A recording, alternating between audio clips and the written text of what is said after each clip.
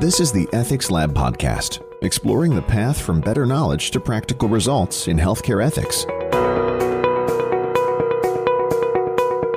We don't have a commitment as a nation to an equitable system for healthcare across the board. It's harder for us to plan for contingencies than it is maybe for a country that has a more systematic way of thinking about justice in healthcare for its whole population. We need to be careful not to conflate intention, not to conflate the two different kinds of roles and moral agencies that institutions and physicians have. Those who work on responding to the ethical issues and decisions that arise in healthcare realize that we are invited into the most complex stories that patients, families, healthcare professionals, and our communities have to offer. They not only involve value-laden clinical decisions about patient treatments, but community decisions about public health that sometimes place the autonomy of individuals against the common good of the community. When reflecting on the work of healthcare ethics, I thought I would ask a couple of colleagues with 25 plus years of experience in this area what their thoughts are on this evolving work or calling. Dan O'Brien just retired as Senior Vice President of Ethics at Ascension Health, and Carol Bayley just retired as Vice President of Ethics and Justice Education at Dignity Health. Both are highly regarded by their colleagues and have worked in diverse healthcare settings, from community hospitals to teaching hospitals to public health issues, in very diverse communities. They have lived the evolution of healthcare ethics over the past 25 years and the everyday challenges that arise. We sat down recently to reflect on their experience. When I went to high school career day, the booth for healthcare ethicist was not there. So for you folks, how did this start? Dan, how did you start to understand that there was work in this area called healthcare ethics, and how did that begin for you? Well, actually, it goes back a long ways to 1979. I was 25 years old, and I was not married for a little over a year. And I had a daughter who was born with severe prematurity complications. Her name was Maeve, and she was in the hospital for 3 months. But during that time, my wife at the time and I really struggled with making decisions about our daughter's care. And she was in the NICU for most of that time. And it seems that the main thing that doctors did back then and parents did back then was just to do everything they could to keep their loved one alive. They tried everything. There was never a discussion about consequences. There was never a discussion about risks and benefits. It was just, you try this, and if it works, they live. And there was never a discussion about the damage that can occur from trying different things. And of course there was. And that always struck me even then as a really deficient way of making decisions. And then years later, about 7 years later, I went back to graduate school. My daughter's health had stabilized by that time, and she was still severe, profound, multiply disabled, but she was in pretty good health. And when I went back to school, I went to graduate school at Aquinas after completing my bachelor's in philosophy at Regis University in Denver. I wanted to get a master's degree in systematic theology. I envisioned myself going into teaching and teaching adults primarily. But during that first semester, I was introduced to foundations in ethics. And one of the concentrated areas of study was in healthcare ethics. And I was blown away by it. I was just blown away by its relevancy, all of the considerations that went into the readings that I was exposed to, and realized how I had no exposure to any of that when in 1979. And this is in the mid-'80s that I was going back to school. It just really attracted me as an important field. And I thought, wow, this is something I could really get into. I know it would have benefited me, and I'm sure it would benefit a lot of people. So I started searching around, and I found Kevin O'Rourke. He was He had opened up a Center for Healthcare Ethics at St. Louis University. I spent a lot of time with him. I got to go on rounds and listen to what physicians were struggling with. And when I was working with Kevin O'Rourke and reading materials, I came to realize that most of the ethics that was being done, the healthcare ethics that was being done, was in academic medical centers or at universities in philosophy departments and theology departments. There weren't a lot of, or at least I wasn't aware of a lot of practitioners working in hospitals or applied ethicists working in hospitals or in hospital systems. It was still ethicists doing the work inside clinical settings outside of academic medical centers or outside of universities was still a fairly new thing. Carol, going to go to you with that same kind of question and wanting to capture how this began for you. You know, after about 10 years in high school education, I taught English and drama. I still think of myself basically as a teacher. I decided I wanted more education, but I had an intervening job as in the early 80s, health systems as such were pretty new. So the health system that eventually became Catholic Healthcare West and then CHW was tiny, and I worked in it for the vice president for planning and strategy. So I did a lot of different little things for him. One of the interesting things is that all kinds of reading material crossed my desk about a planner does future thinking. So there's all this futuristic sort of stuff that came across his desk, and the reading that I did that was the most interesting to me was when it talked about how our ability to ask philosophical questions or moral questions about these new technologies was not keeping up with the new technologies themselves. That grabbed me. And I decided, having met one of the sort of grandmothers in the field in California, Corinne Bayley. She's no relation. She's I'm 5'4". She's almost 6 feet, I think. She's much older than I am. And she was a sister of St. Joseph of Orange who was doing bioethics. She was one of the very early practitioners in a hospital. She and some other people wrote a handbook for hospital ethics committees that I think was in the late 70s. So I spent some time with her, and I thought, wow, this is really interesting. So I went to Georgetown and had the pleasure of being around Dick McCormick and Robert Veach, who I eventually wrote my dissertation with, Tom Beecham, who kind of wrote the book on informed consent that's maybe 2 or 3 inches thick. I never thought I would get a PhD. I thought, maybe I can do a master's.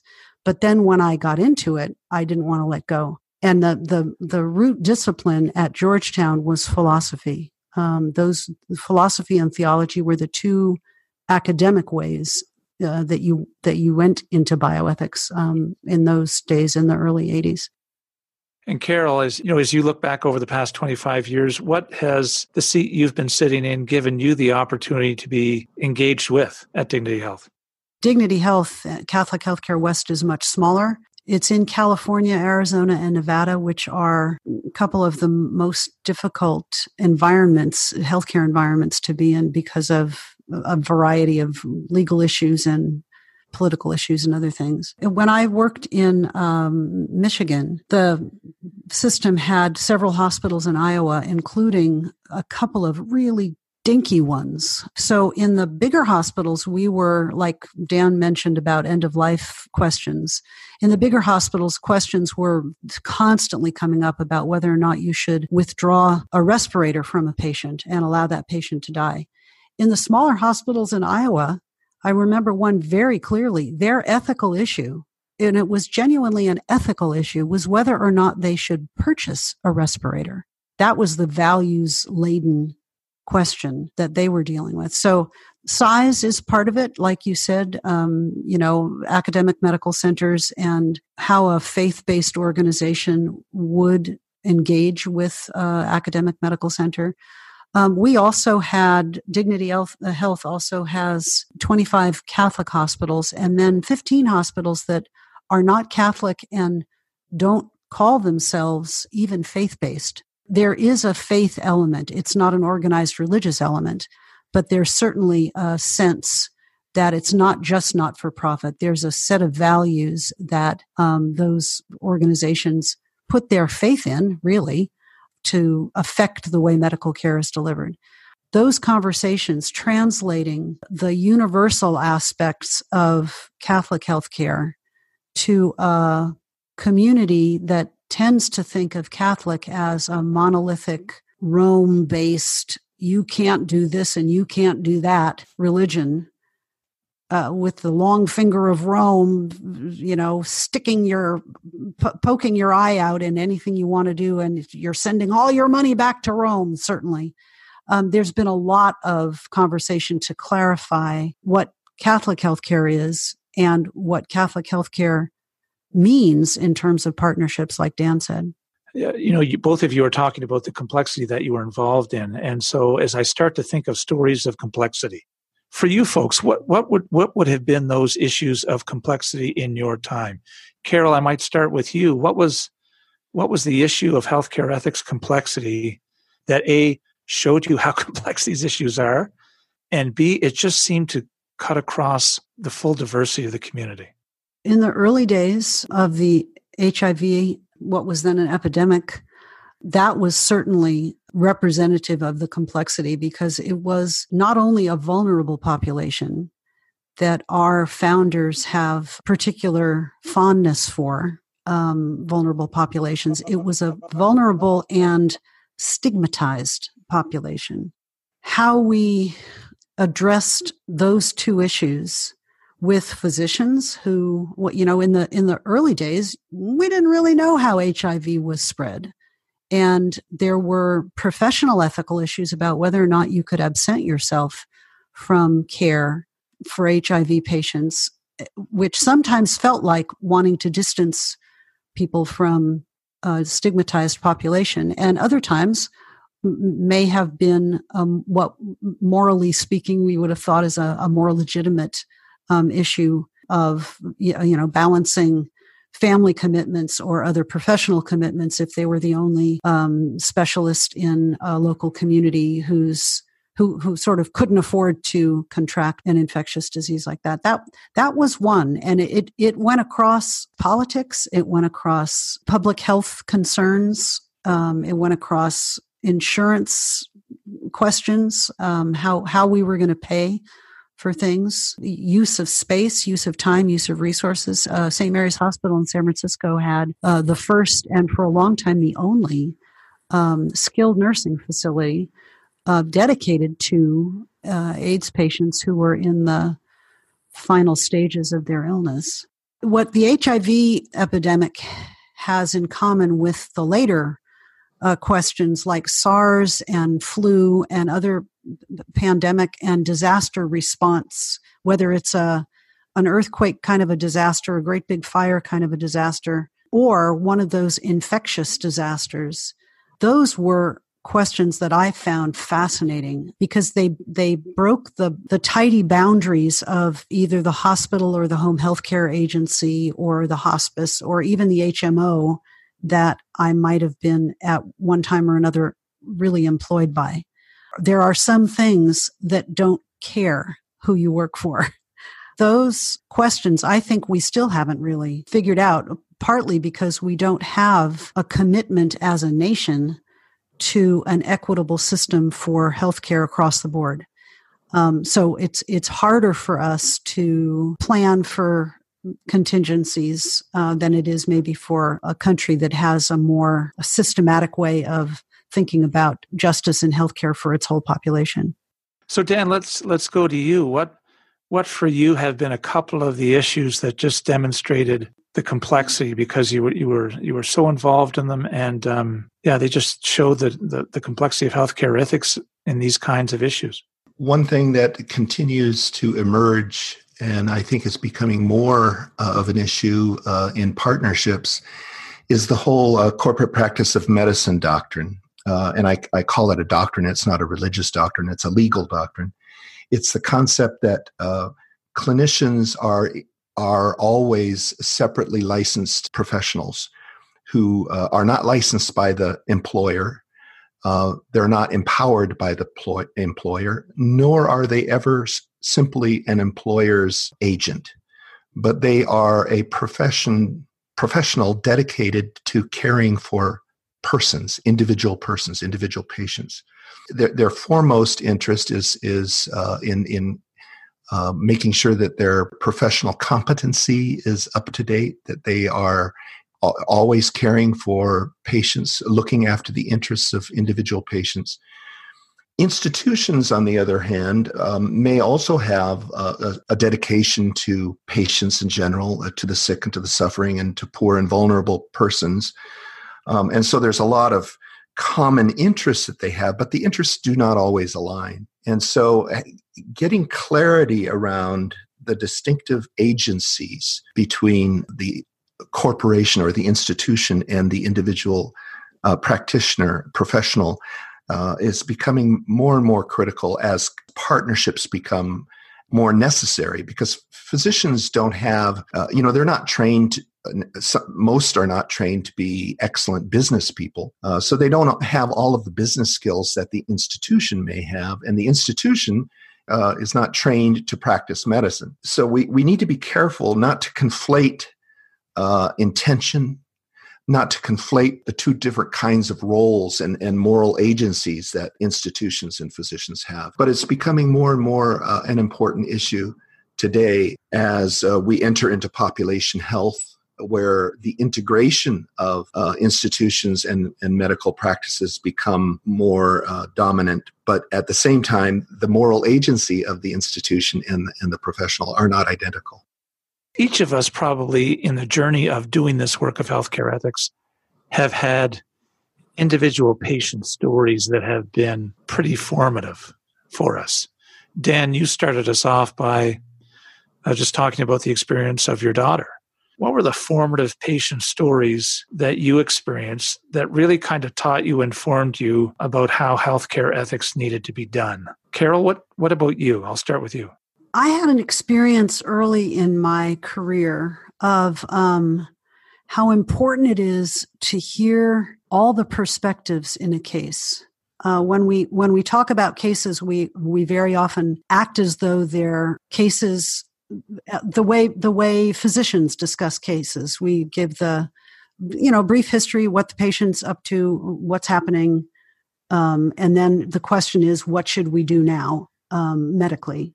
This case, for me, illustrated how an ethics case is a really different animal from a medicine case. The way it came to me is that I heard the case told from 3 different people. One was the doctor, and the doctor said an 8-year-old girl was brought to the ER in an asthma crisis, but that the doctor wanted to admit the child. She was in asthmatic crisis. The parents refused. Took her home. The child returned in the middle of the night in cardiac failure from misuse of the inhaler. She had been using it constantly, and then she died. And then the doctor called CPS to investigate the parents. I then talked to the nurse, one of the nurses who was on duty, who told me, in addition to that the doctor himself had been reported to CPS the week before for not reporting abuse in a different case. So he was extremely sensitive to that. The doctor had also renewed the asthma medication 4 times in the past 6 months without ever having seen the child in the office, which is kind of a red flag that her asthma was getting worse. So that's what I heard from the nurse. So there was a little more to the story. And then when I talked to the chaplain, who doesn't have a medical view, but a clinical view in a different sense, she filled it out even more to tell me that the family, they were farmers. They lived about an hour from the hospital. They were self-employed and therefore self-insured. And money was extremely tight. There were 4 other children in the family. The farm was not doing well. They didn't want the child admitted for a couple of reasons. One is because they were convinced that both the hospital and the doctor, which they saw as rich and distant, were really just interested in money. The real crowning point that I learned from this chaplain about not wanting the family not wanting to admit the child is that it was Christmas Eve. those details are so relevant. And that really was formative for me. I vowed never to take one person's story of a case as the case. Any case is, in a way, is fiction. It's based on fact, but you put in details and you leave out details. And those details are critically important to how you see the case and what the moral questions of the case are. Dan, same question for you. What was one of the two of the formative patient stories that you got involved in that seemed to have an effect on the rest of your work of doing healthcare ethics?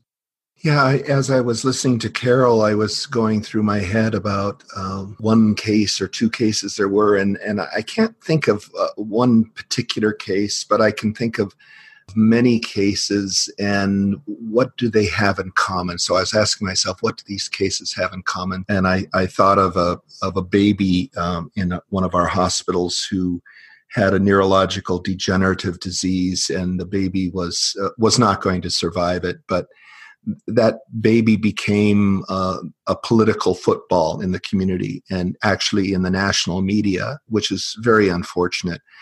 Being politicized, the intimate facts of the case were left out, very much like what Carol was describing. You can't get the whole pictures from just one interested party. And you certainly can't get the whole picture from individuals who aren't even directly involved in the care of the individual. So I thought of those kind of cases that we've had. And I would agree with Carol that you have to look at the whole side, not let yourself be swept away by one perspective. One thing that strikes me about difficult cases is that it's easy for us to be pulled from one extreme perspective or by one extreme perspective or by another.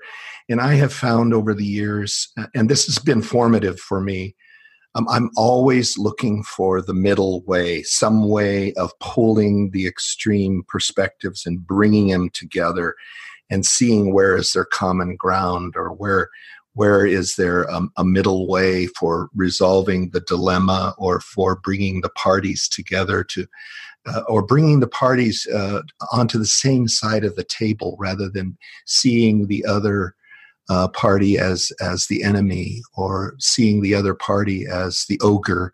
Whether it's race, whether it's religion, whether it's politics, whatever it is that separates us and makes us see the other as the enemy or sees the other as the problem.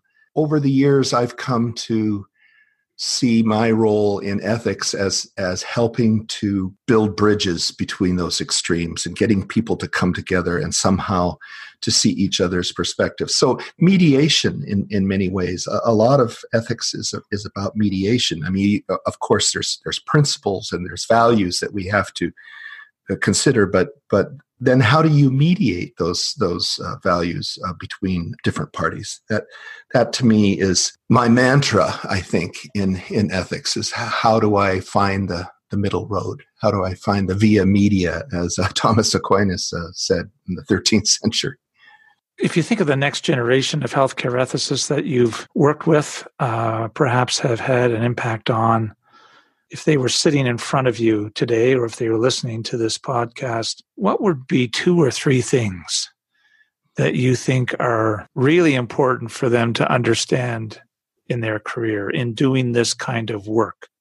I would say 2 things. One kind of goes back to the birth of bioethics, the very early days.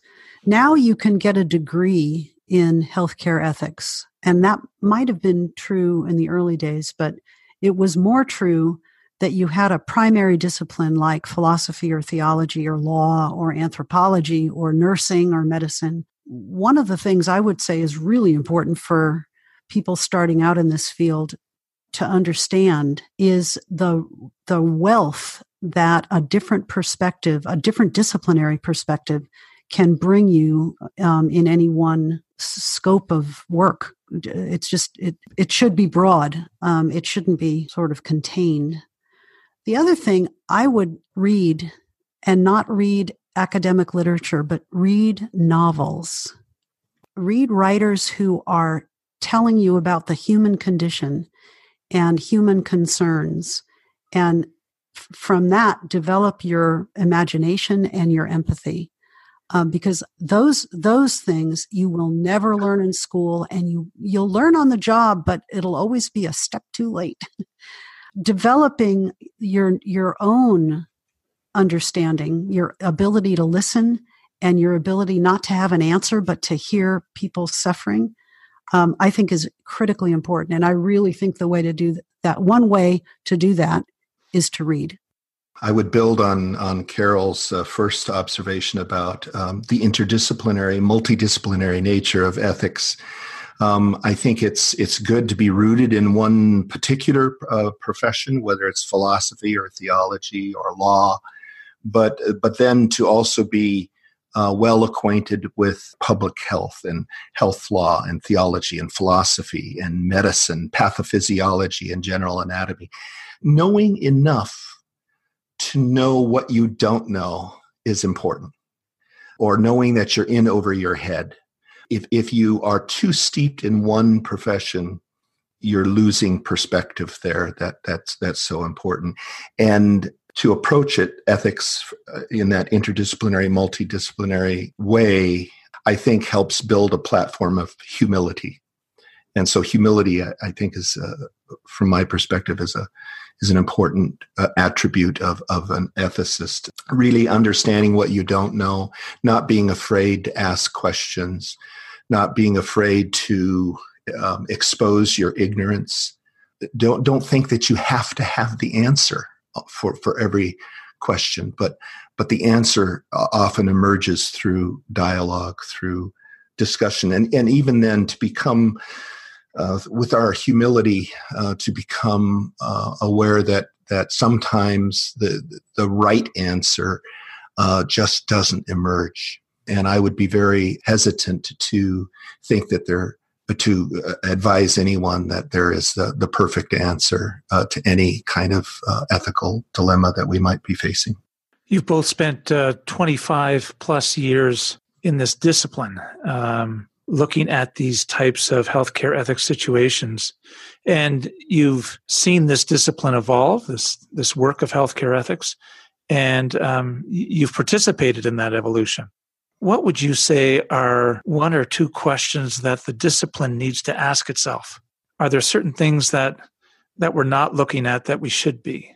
One of the questions in my mind is the question of courage. Because we're hired by institutions, often hired by institutions, our own position can be compromised. There's a danger of us becoming compromised in our position because we have a self-interest to stay employed, a self-interest, right? And so that self-interest, I think we need to be mindful of that, and we have to have those conversations. How do we have the courage to call out a problem that we know will not be popular in the organization or will not be?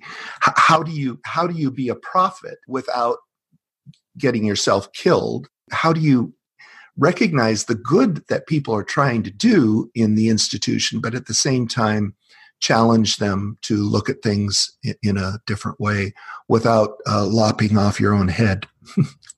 How do you do that in a respectful way? That's difficult. The other thing I would say from the perspective not so much of Catholic healthcare, but of healthcare ethics in general, in the earliest days, ideas about what makes a human life valuable, those were questions that were asked and answers were given from, as we said, a lot of different disciplines, including philosophy and theology and religion, frankly. Religious views used to be much more tolerated in secular bioethics discourse than they are now.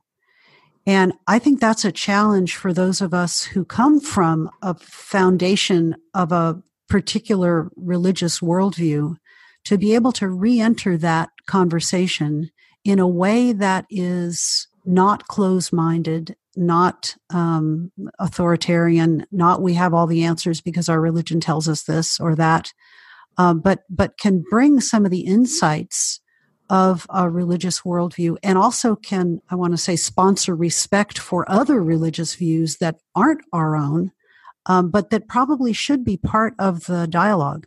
Bioethics in general has consolidated, and I don't necessarily mean just around political correctness, although there is a remarkable lack of diversity, I think, in the way bioethics people think about certain things. That has happened over time. We started out way much more all over the board, and we've seemed to have, and some of that I think is a good thing. There is a consensus view about certain things among people who have spent some years in the discipline of bioethics. But I also think there has been a battening down of the hatches to a certain degree, and the diversity isn't there as much as it used to be. Along with Dan's last comment about how important it is to learn how to be courageous without getting yourself in trouble, one of the things that really helps that, I have found in my career, is to have an interdisciplinary support group of people like Dan and other people who do this work in other health systems. For a long time, we got together relatively regularly, if not frequently. And it was a very safe place to really explore religious and theological issues, and also more or less political issues, either inside of our systems or within the church. That is a really important thing for people to have, is I think, is a disciplinary support group, not just a personal support group. A lot of us think of ethics as sort of that individual, clinical, really fascinating case. And Dan mentioned earlier how over his career, he got more into the organizational ethical issues and now doesn't see a distinction between them. I was really formed by a man named Jack Glazer. And his book, for anybody who's listening to this, you can get it on Amazon and it's still there. It's called 3 Realms of Ethics. Yes. And it's really, really important to learn how to think that way, so that we're not shrinking down organizational issues to the size of an issue between individual people. And we understand that institutions have different responsibilities from professionals. And professionals exist within institutions. Appreciation to our guests today for their advice and reflection. As always, appreciation to our listeners as well. Thanks, everyone. My name is Kevin Murphy, and this is Ethics Lab. We hope you have enjoyed this edition of the Ethics Lab podcast, exploring the path from better knowledge to practical results in healthcare ethics. Ethics Lab was created by Kevin Murphy and Russell Keithline. Thanks for listening. Join us again.